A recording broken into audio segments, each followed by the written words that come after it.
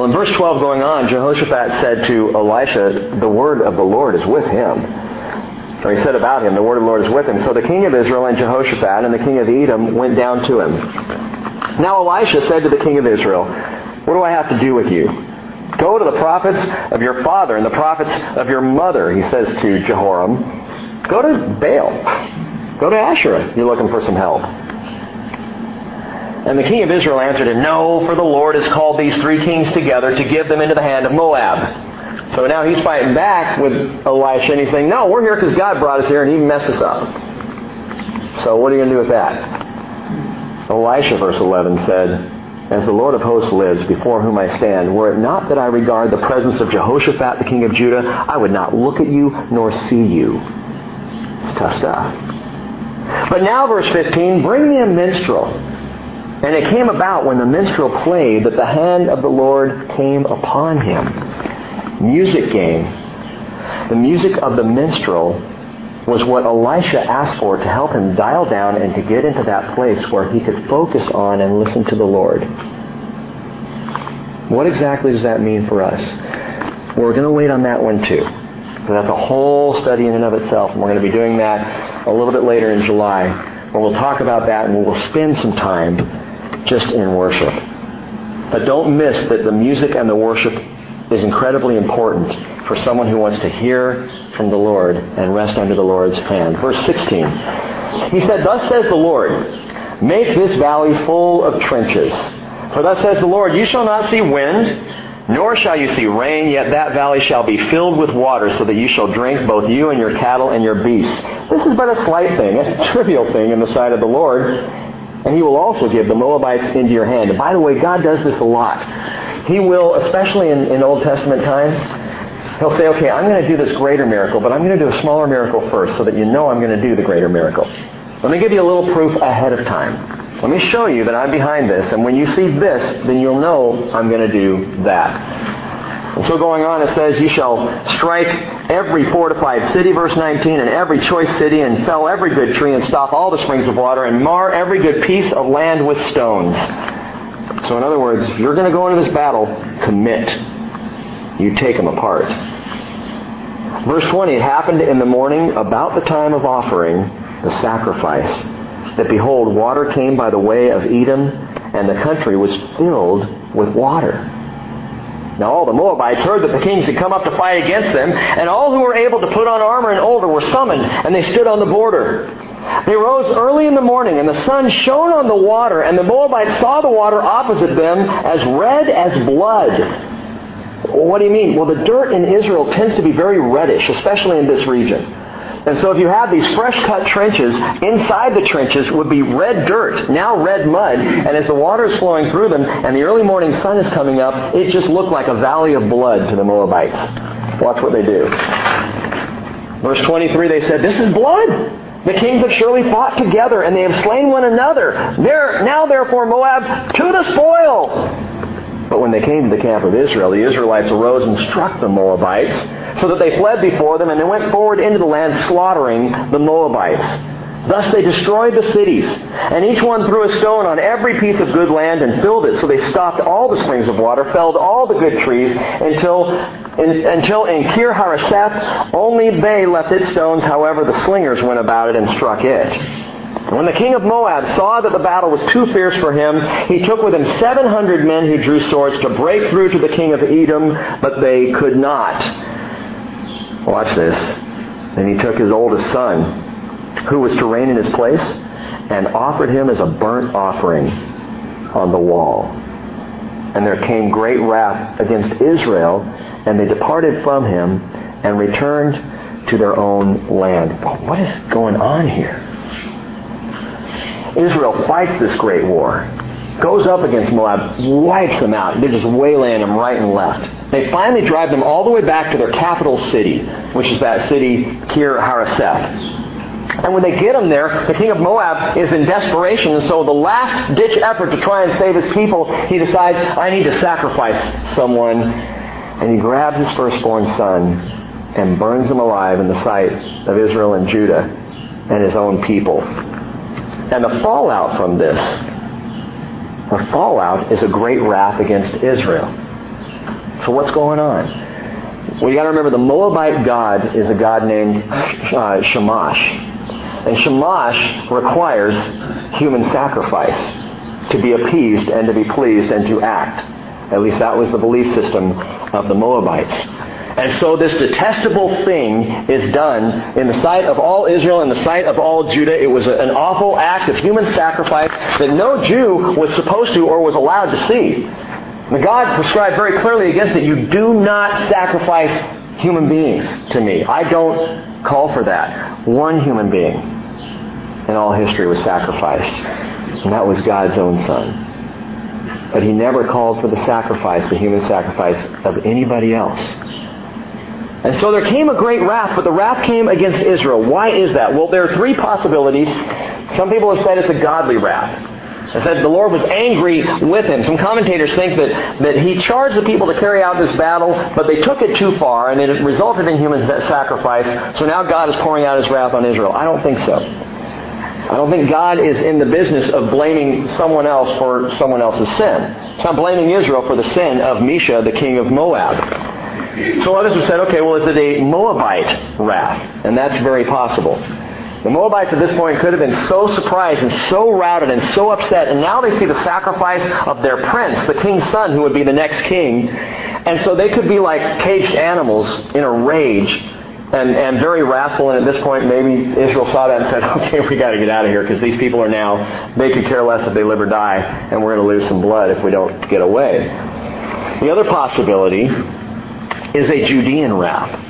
And that is that the people of Judah, who were fighting alongside the people of Israel, were so angry and incensed at what they saw that they got mad at their brothers Israel for drawing them into this battle at all. So which one is it? I don't know. Take your pick. The bottom line is, at this point, game over. The battle is won.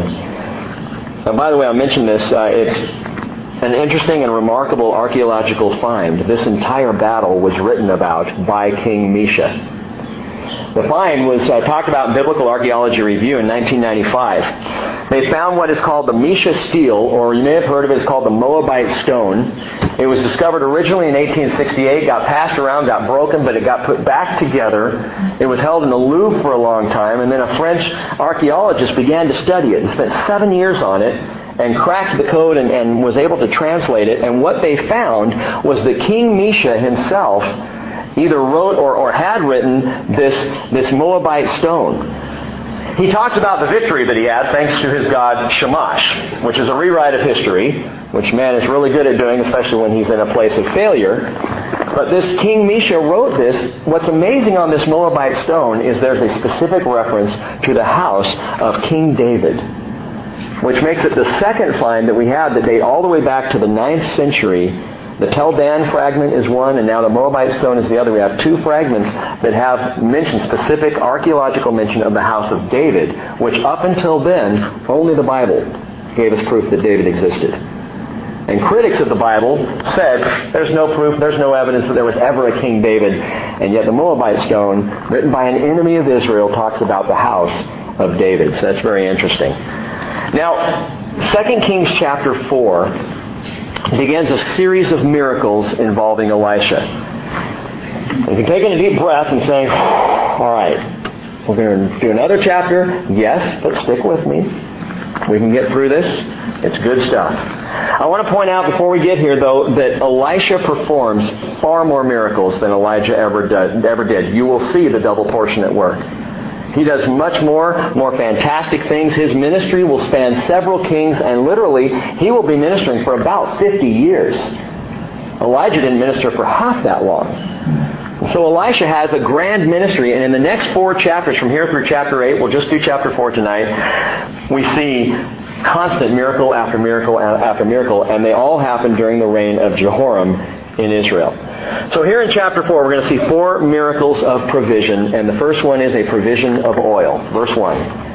Now a certain woman of the wives of the sons of the prophets cried out to Elisha, "Your servant my husband is dead, and you know that your servant feared the Lord, and the creditor has come to take my 2 children to be his slaves," which happened often in those days. Elisha said to her, and by the way, this is kind of what you can see happen. The pastor dies and his family now is broke and has, because he didn't provide for them. I'm doing my best, really am. But Elisha said to her, "What shall I do for you? Tell me, what do you have in the house?" And she said, "Your maidservant has nothing in the house except a jar of oil." It's the only thing of value that she even had. Probably that olive oil that was used for fire or for baking or whatever. Verse 3, then he said, "Go borrow vessels at large for yourself from all your neighbors, even empty vessels. Do not get a few. And you shall go in and shut the door behind you and your sons, and pour out into all these vessels, and you shall set aside what is full."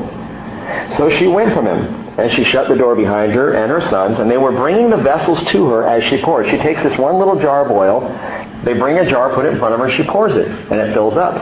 So they move it, and they bring another one. She pours. It fills up. They move it, they put another one. It continues, and it just keeps pouring and pouring and pouring and filling up. And it says in verse 6, when the vessels were full, she said to her son, "Bring me another vessel." And he said to her, "There's not one vessel more." And the oil stopped. And then she came and told the man of God, and he said, "Go, sell the oil, pay your debt, and you and your sons can live on the rest."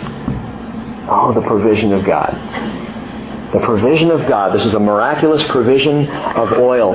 The Bible, by the way, tells us more than 20 times that we have a responsibility, that the Lord has a tender heart toward widows and orphans, that He cares greatly for them. Isaiah 1:17 says, "Defend the orphan, plead for the widow." James 1:27 tells us that pure and undefiled religion in the sight of our God and Father is this, to visit orphans and widows in their distress, and to keep oneself unstained by the world. And so this miracle keeps right in stride with the Father heart of God, who does care for this widow and her sons. And not only does He care, but He pours out the oil, and there's so much that once she sells it all, they have enough to live on for the rest of her life. The provision of God. That's what the Lord has done for me, by the way. Jesus paid my debt in full, and He continues to feed and nurture and provide for me the rest of my life. He continues to provide for me the oil. And if you've studied the Word, you know where I'm going with this. It speaks of something else. It speaks, gang, of the provision of His Holy Spirit. Oil in the Old Testament Scriptures always has that connection to it. And so when you see oil showing up, you think, well, how does this relate to the Holy Spirit? Because the Spirit is represented so often by oil in the Old Testament Scriptures. Well, I mentioned earlier that the fruit of the Spirit in our lives is evidence of the presence of the Lord in our lives. But this, however, is more a picture of the gifts of the Spirit as He pours into and onto our lives. The gifts that God gives us, spiritual gifts for ministry, and spiritual gifts for witnessing, and power gifts that He actually pours out onto His people. And as with this miraculous flow of oil, He never gives too little. He also never gives too much. He only gives exactly what He deems necessary for ministry in the right person, at the right place, at the right time. Ministry to one another in the body of Christ, and witnessing power in the world. 1 Corinthians chapter 12, verse 4, Paul says, "There are varieties of gifts, but the same Spirit. There are varieties of ministries, and the same Lord. There are varieties of effects, but the same God who works all things in all persons. But to each one is given the manifestation of the Spirit for the common good." And then in verse 11, 1 Corinthians 12, he says, "But one and the same Spirit works all these things," listen to this, "distributing to each one individually just as He wills." He's going to give the gifts that He determines. He's going to give them to the people He determines, and He's going to give them in the time He determines. It's as He wills, not necessarily as I will. Now listen to me. If you are a Christian, the indwelling of the Holy Spirit is guaranteed to you. In fact, you have the Holy Spirit dwelling within you. You gave your life to Jesus. You profess faith in Jesus Christ. And especially, Peter says, if you're not sure, get baptized, because those of you who repent and are baptized will receive the gift of the Holy Spirit. Acts 2:38 tells us. So the Spirit indwells us, comes to be in us and to reside there. Guaranteed. But there is more. Because not only do you have the indwelling of the Holy Spirit, but you also have a biblical promise, and that is the outpouring of the Holy Spirit. More than simply His presence within you, He gives power gifts. just as He will. Now, even in the statement, power gifts, there's a tendency either to think, all right, cool, bring it on, I want more power, or there's the thought, okay, that sounds like the weird stuff. Don't know if I want to go there. So let's be biblical and understand. It is His will and His desire to both fill us and to flow through us. To accomplish His will in ways, gang, that we couldn't do it. To do things beyond us. In the same way that He empowered Elijah, He empowers Elisha. Why wouldn't we think He would want to continue empowering His people to bring the gospel to the world? He does this. He dwells within. But He also pours out as the oil here is poured out. But listen, there's something evident in verse 6 that I think we should see. The moment the widow stopped pouring, the oil stopped flowing. As soon as she was no longer pouring out the oil, it stopped. It was done. And I believe the same is true with the Holy Spirit. What do you mean? I mean when we stop pouring out the Spirit in terms of ministry, when we stop pouring out what God has given us in terms of witnessing and service, the flow of the Holy Spirit will stop in our lives as well. When we stand still and think, I'm just going to take it in and enjoy the power, God says, you've had enough. That's enough oil for the day. It is only in the acts of service and ministry and witnessing, the outflowing of the Spirit, that God is continuing to pour in the Spirit. He will pour in as long as we pour out. And I think the example here is just a beautiful one, that once she stopped pouring out, the oil stopped. A problem, and where we can kind of get gummed up in the church, is when we take it in and take it in and take it in for ourselves, for our experience, and for our glory. And that's the point where the Lord says, that's not why I'm giving you my Spirit. I will pour into you as you pour out. The point of the pouring is ministry. And by the way, here's an example of that, verse 8. There came a day when Elisha passed over to Shunem, where there was a prominent woman. Note this, the word prominent there is gadol in the Hebrew. Gadol, if you want to write that down, it's just G-A-D-O-L. Gadol means a great woman. And this word greatness is used in many ways in the Scripture, but it has a tendency to lean towards spiritual greatness, and she was spiritually great. Watch.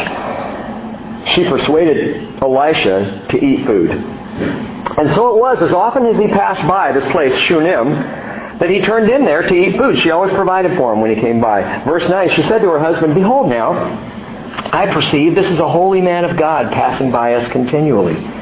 Please, let's make a little walled upper chamber, and let's set a bed for him there, and a table and a chair with a lampstand, and it shall be when he comes to us that he can turn in there. And so on the flat roof of their house, they built an extra room for Elisha, so that they had a place for him to stop and rest his feet in addition to eat.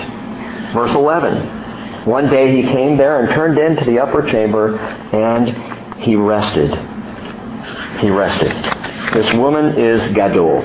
She's great. Ladies especially listen, but guys, we need to hear this too. I think there's something here especially, though, for our women. A principle of something that is highly, highly valued in Scripture. If you're wondering tonight, how can I be a more godly woman? How can I be a woman who the Lord looks at and says, she's just great. I just love her. How do I go about that? If you want to follow the pattern of the Shunammite woman, Romans 12 verse 10 says, be devoted to one another in brotherly love, giving preference to one another in honor, not lacking behind in diligence, fervent in spirit, serving the Lord, rejoicing in hope, persevering in tribulation, devoted in prayer, contributing to the needs of the saints, and listen, this is so often looked over in the church, practicing hospitality. Hospitality.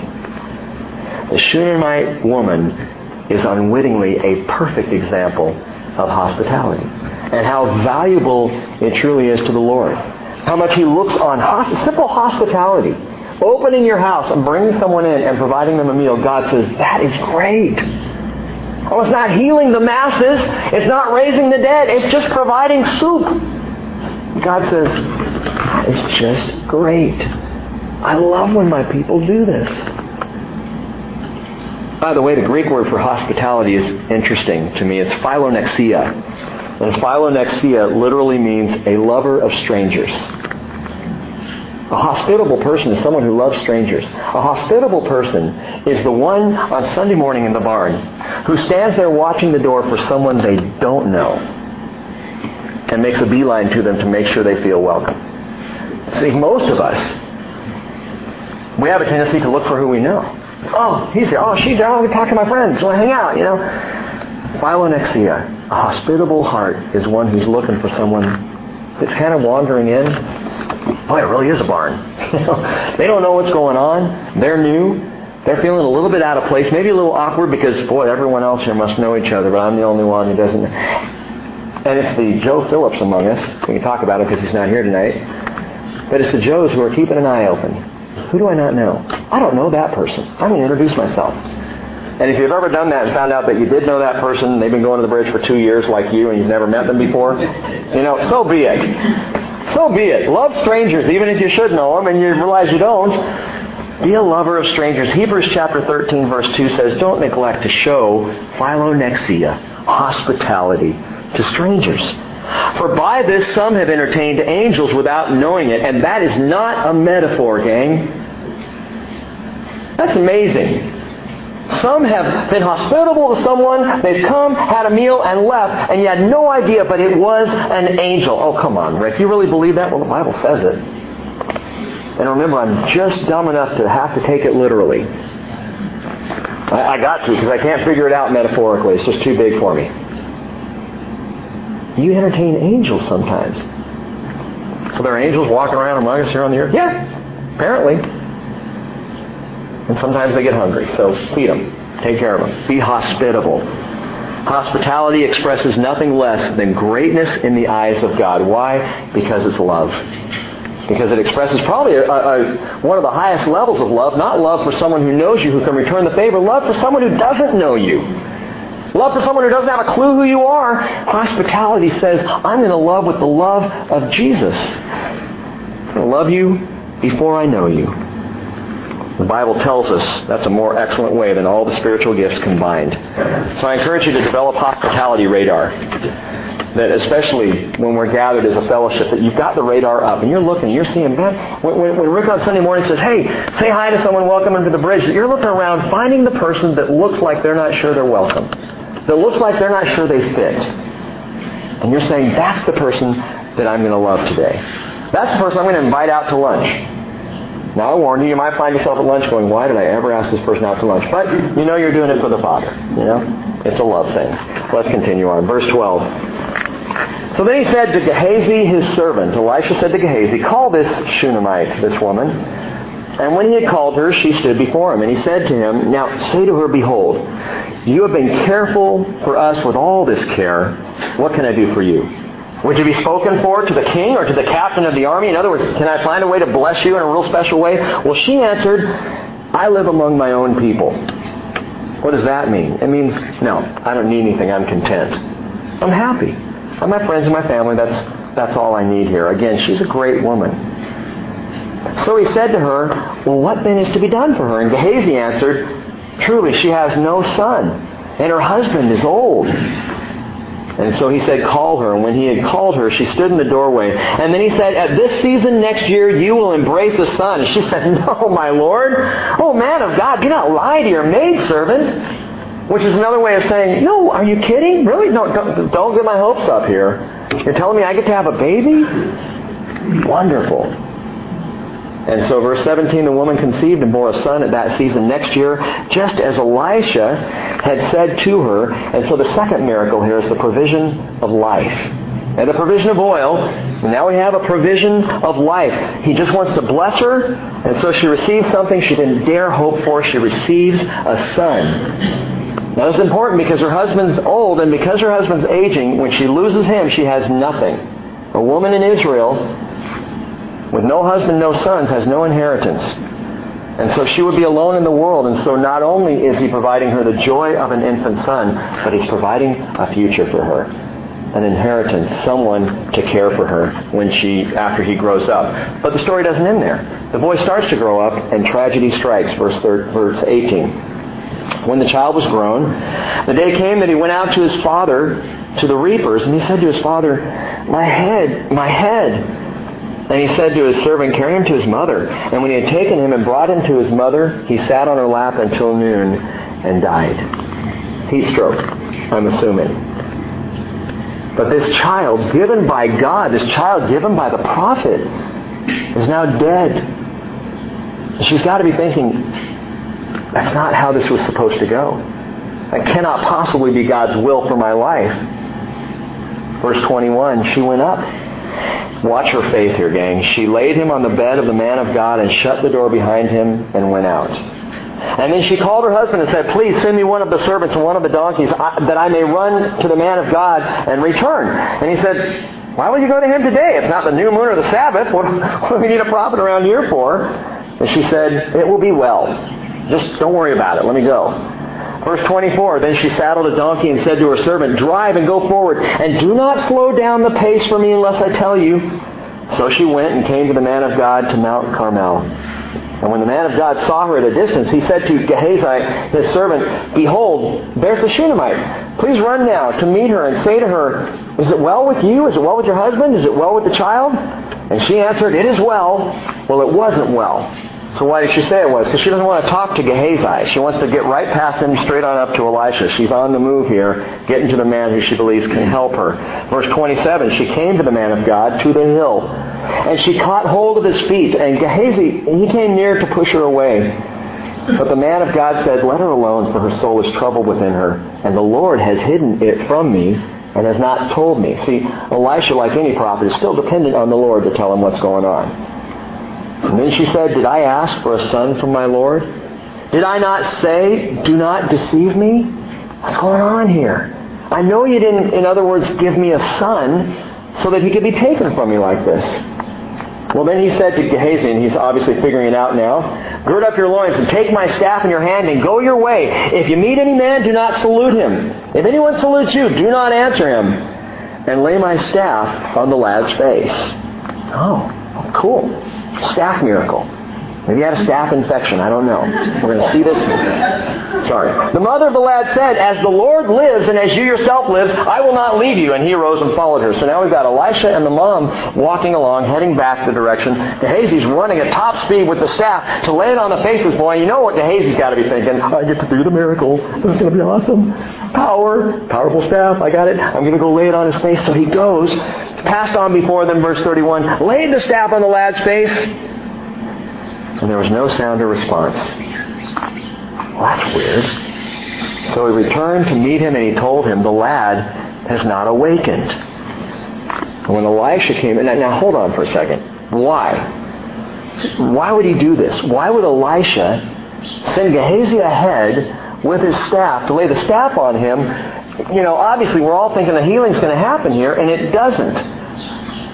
Was Elisha just wrong? Did he get ahead of the Lord? I think Elisha's teaching a lesson here that's incredibly important to understand. I'm making an educated guess. I believe Elisha is teaching his servant Gehazi something valuable. Along with the Shunammite woman and anyone else who might hear about this, that the working of miracles wasn't a thing of talisman and parlor tricks. It wasn't like lucky rabbit's foot stuff. It was only through faith and through prayer that this child could possibly be restored to life. Elisha is elevating intercession over superstition. Go ahead and take the rod. Go ahead. Take the staff. Lay it on him. You're going to see that does nothing. But watch what happens. He entered and shut the door, verse 33. Behind both of them. The lad in verse 32 was dead and laid on his bed. Well, he prayed to the Lord. Verse 34, he went up and lay on the child. He put his mouth on his mouth, and his eyes on his eyes, and his hands on his hands, and he stretched himself on him. You remember Elijah doing the same thing? So Elisha is well trained by Elijah. He stretched himself on him, and the flesh of the child became warm. God is beginning to respond. It's not instantaneous, but he's beginning to respond. Well, then he returned and walked in the house once back and forth. And he went up and stretched himself on him. So a second time, and the lad sneezed 7 times. Don't know if it got on Elisha. Probably not important. Sneezed 7 times, and the lad opened his eyes. And he called Gehazi, and he said, call this Shunammite. And so he called her. And when she came into him, he said, take up your son. Well, she went in and fell at his feet and bowed herself to the ground as she took up her son, probably in her arms, and she went out. And Elisha has just done an amazing thing. We now see not only the provision of oil and the provision of life, but a provision of restored life. Now understand this. Hebrews chapter 11, verse 35. Hebrews chapter 11 is the hall of the faithful. It's a great hall of faith. You go through that, all the named people throughout there who showed great faith in Old Testament times. And this woman is listed, though not by name. Hebrews 11:35 says, women received back their dead by resurrection. There are only 2 women listed in all of the Old Testament who received back their dead by resurrection. The widow of Zarephath by Elijah, back in 1 Kings 17, and the Shunammite woman by Elisha here in 2 Kings chapter 4. What did it take for the resurrection to happen? It took faith. It took prayer. I think about Jesus saying, this kind just comes out by prayer and fasting. This doesn't come out because you necessarily are walking with the power gift of the Holy Spirit, though that's important. This doesn't come out because you have had the ability maybe in the past to heal someone or to do something magnificent. This comes out, Jesus says, in talking about the casting out of demons. He said this one just needed prayer and fasting. It needed some time for a man of God to call out to God. That's what Elisha is doing. And that's the lesson we learn here. Sometimes it's not just because I want it to happen. Sometimes the Lord is waiting to see how far I'm going to press into prayer. Am I willing really to take, am I really even willing to look silly? I mean, stretched out on top of the boy, mouth to mouth, eye to eye, hand to hand. Again, it's a little weird. Got a laugh, especially from Heather Gilmore, when I mentioned a few weeks ago about Elijah praying in the birthing position and saying, can you imagine Les doing that on a Sunday morning? I think we'd all look at Les a little differently. Got up here. I'm not going to take that any further, but he says, thank you. How far are you willing to go? How far in faith and prayer, are we willing to go to trust God? Sad thing about Americans is we're not really willing to go very far because it might make us look foolish. It might be a little weird. It might be outside our comfort zone, and yet, dang, if it is in Scripture, embrace it. If you see the example here, God, I believe, can call us to this. So a provision of oil, a provision of life, a provision now of restored life. And by the way, this woman was not only great because of her hospitality, she was an incredible woman of faith. If you go back and read that whole story again, look at what she did. She would not accept the death of her son. She believed in resurrection. She went after Elisha. She knew he was dead. She laid him on the bed, and she goes and calls the servant, and she goes to find Elisha because she believed in resurrection, and belief in resurrection is vital to receiving resurrection. For you and for me. If you don't believe in resurrection, you're going to have a hard time receiving resurrection in your own life, in your own body. Jesus said in John 11:25, I am the resurrection and the life. He who believes in me will live even if he dies. And everyone who lives and believes in me will never die. And in those 2 statements, he's talking about those who die in Christ and those who live and are alive at the time of the rapture. Because there are going to be some who never taste death.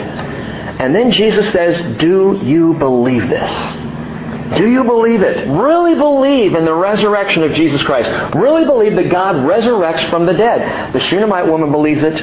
The widow of Zarephath believes it. Those 2 examples are the only 2 we have in the Old Testament of women receiving back their dead, but they believed it, which is why they were able to receive it. And Paul says in Romans 10:9, it's absolutely vital, gang.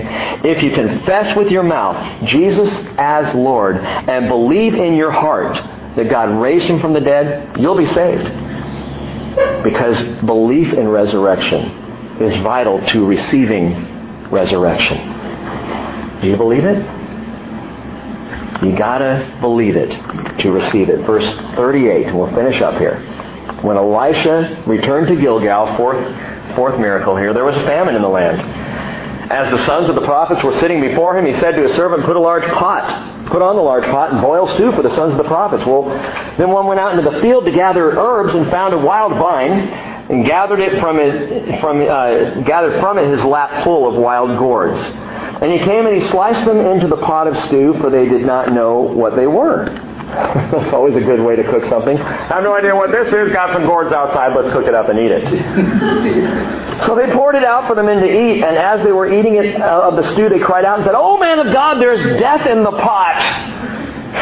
And they were unable to eat. Bitter, nasty, obviously poisonous stew. But he said, "Well, now bring me meal." And he threw it into the pot and said, "Pour it out for the people that they may eat." And there was no harm in the pot. That's amazing.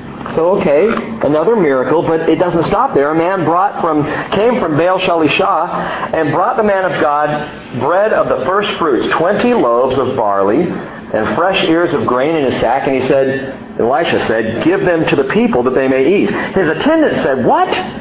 Will I set this before 100 men?" He said, "Give them to the people that they may eat. For thus says the Lord, they shall eat and have some left over." So he set it before them, and they ate and had some left over according to the word of the Lord. Does that remind you of something? God repeats certain miracles here. Jesus repeated certain miracles to make it absolutely evident of the Spirit of God active and alive in him, that he was God in the flesh. In Mark chapter 8, verse 18, Jesus is talking to his apostles about these two fantastic feedings. The feeding of the 4,000 and the feeding of the 5,000. Two separate times where Jesus fed large numbers of people and there was leftovers. And he says to his apostles, he says, "Do you not remember when I broke the 5 loaves for the 5,000, how many baskets full of broken pieces you picked up?" And they said to him, 12. "Well, when I broke the 7 loaves for the 4,000, how many large baskets full of broken pieces did you pick up?" And they said to him, 7. And Jesus was saying to them, "Do you not yet understand? Don't you get it? Do you not yet understand what?" What Jesus was trying to teach his apostles is it wasn't about the power of the miracles. That wasn't the point of the feeding. It was about the presence of the Savior. Jesus is saying, "I'm here. All these miracles and all the things that you're seeing, they're not for the sake of the miracles. They're so that you will know who I am. So that you will recognize I am right here in your presence." Jesus is saying, my presence is your provision. The feeding, I can feed anybody. That's nothing. It's no small thing. It's a trifle. I can take care of your needs. I can provide. But the issue is, I am here. I am your provision. Gang, in these 4 miracles of Elisha, whether it's life in the first place, or the oil of the Spirit poured into and onto our lives, or our coming resurrection, or even the simple provision of daily bread, what Jesus wants us to know and remember is his presence is our provision. It's the one thing I need more than anything else in my life. More than breakfast in the morning, I need to wake up to Jesus. More than the life that I want to live and the things I want to do, I need to be in the presence of Jesus Christ. More than even the power and the oil of his Spirit. Gang, he gives us his Spirit. Why? So that we can be aware of his presence. Not so that we can be supermen and women. It's because he wants us to know, I am here with you. Our coming resurrection is so that we will be put into glorified bodies to be in the presence of Jesus Christ. Again, he's the point. Even the simple hamburger that I might have for lunch tomorrow is a reminder to me of his presence. I am here with you. And his presence is my greatest provision. We talked about provision a couple weeks ago. And how the Lord has promised to take care of every one of our needs. We don't need to worry when we sit down to do the bills, or when we go to the grocery store, when we're filling up the tank at the gas station. We don't have to worry about it. God will take care of our needs. But we miss the point if we're so focused on the provisionary things of the flesh. That the presence of Jesus Christ is my greatest provision. That's what I need. And if I have to go 3 or 4 days without food, but I'm in the presence of Jesus Christ, amen, that's what I need. It was brought up at our elders meeting. What do you do with people in the third world who follow God's prescription of tithing in Malachi chapter 3 and are still impoverished? You know what I believe the answer is? They find themselves in the presence of Jesus even more so because of the faithfulness of their giving. It's the presence that is our provision. 1 Corinthians chapter 8, verse 6 says, there is but one God, the Father, from whom we are all things, and we exist for Him. And there is one Lord Jesus Christ, by whom are all things, and we exist through Him. His presence is my provision. Let's pray. Dan, come on up. Look at that. Lord Jesus, I am convinced you are all we need. And as much, Lord, as you tell us, you're going to take care of everything. And you're going to provide completely.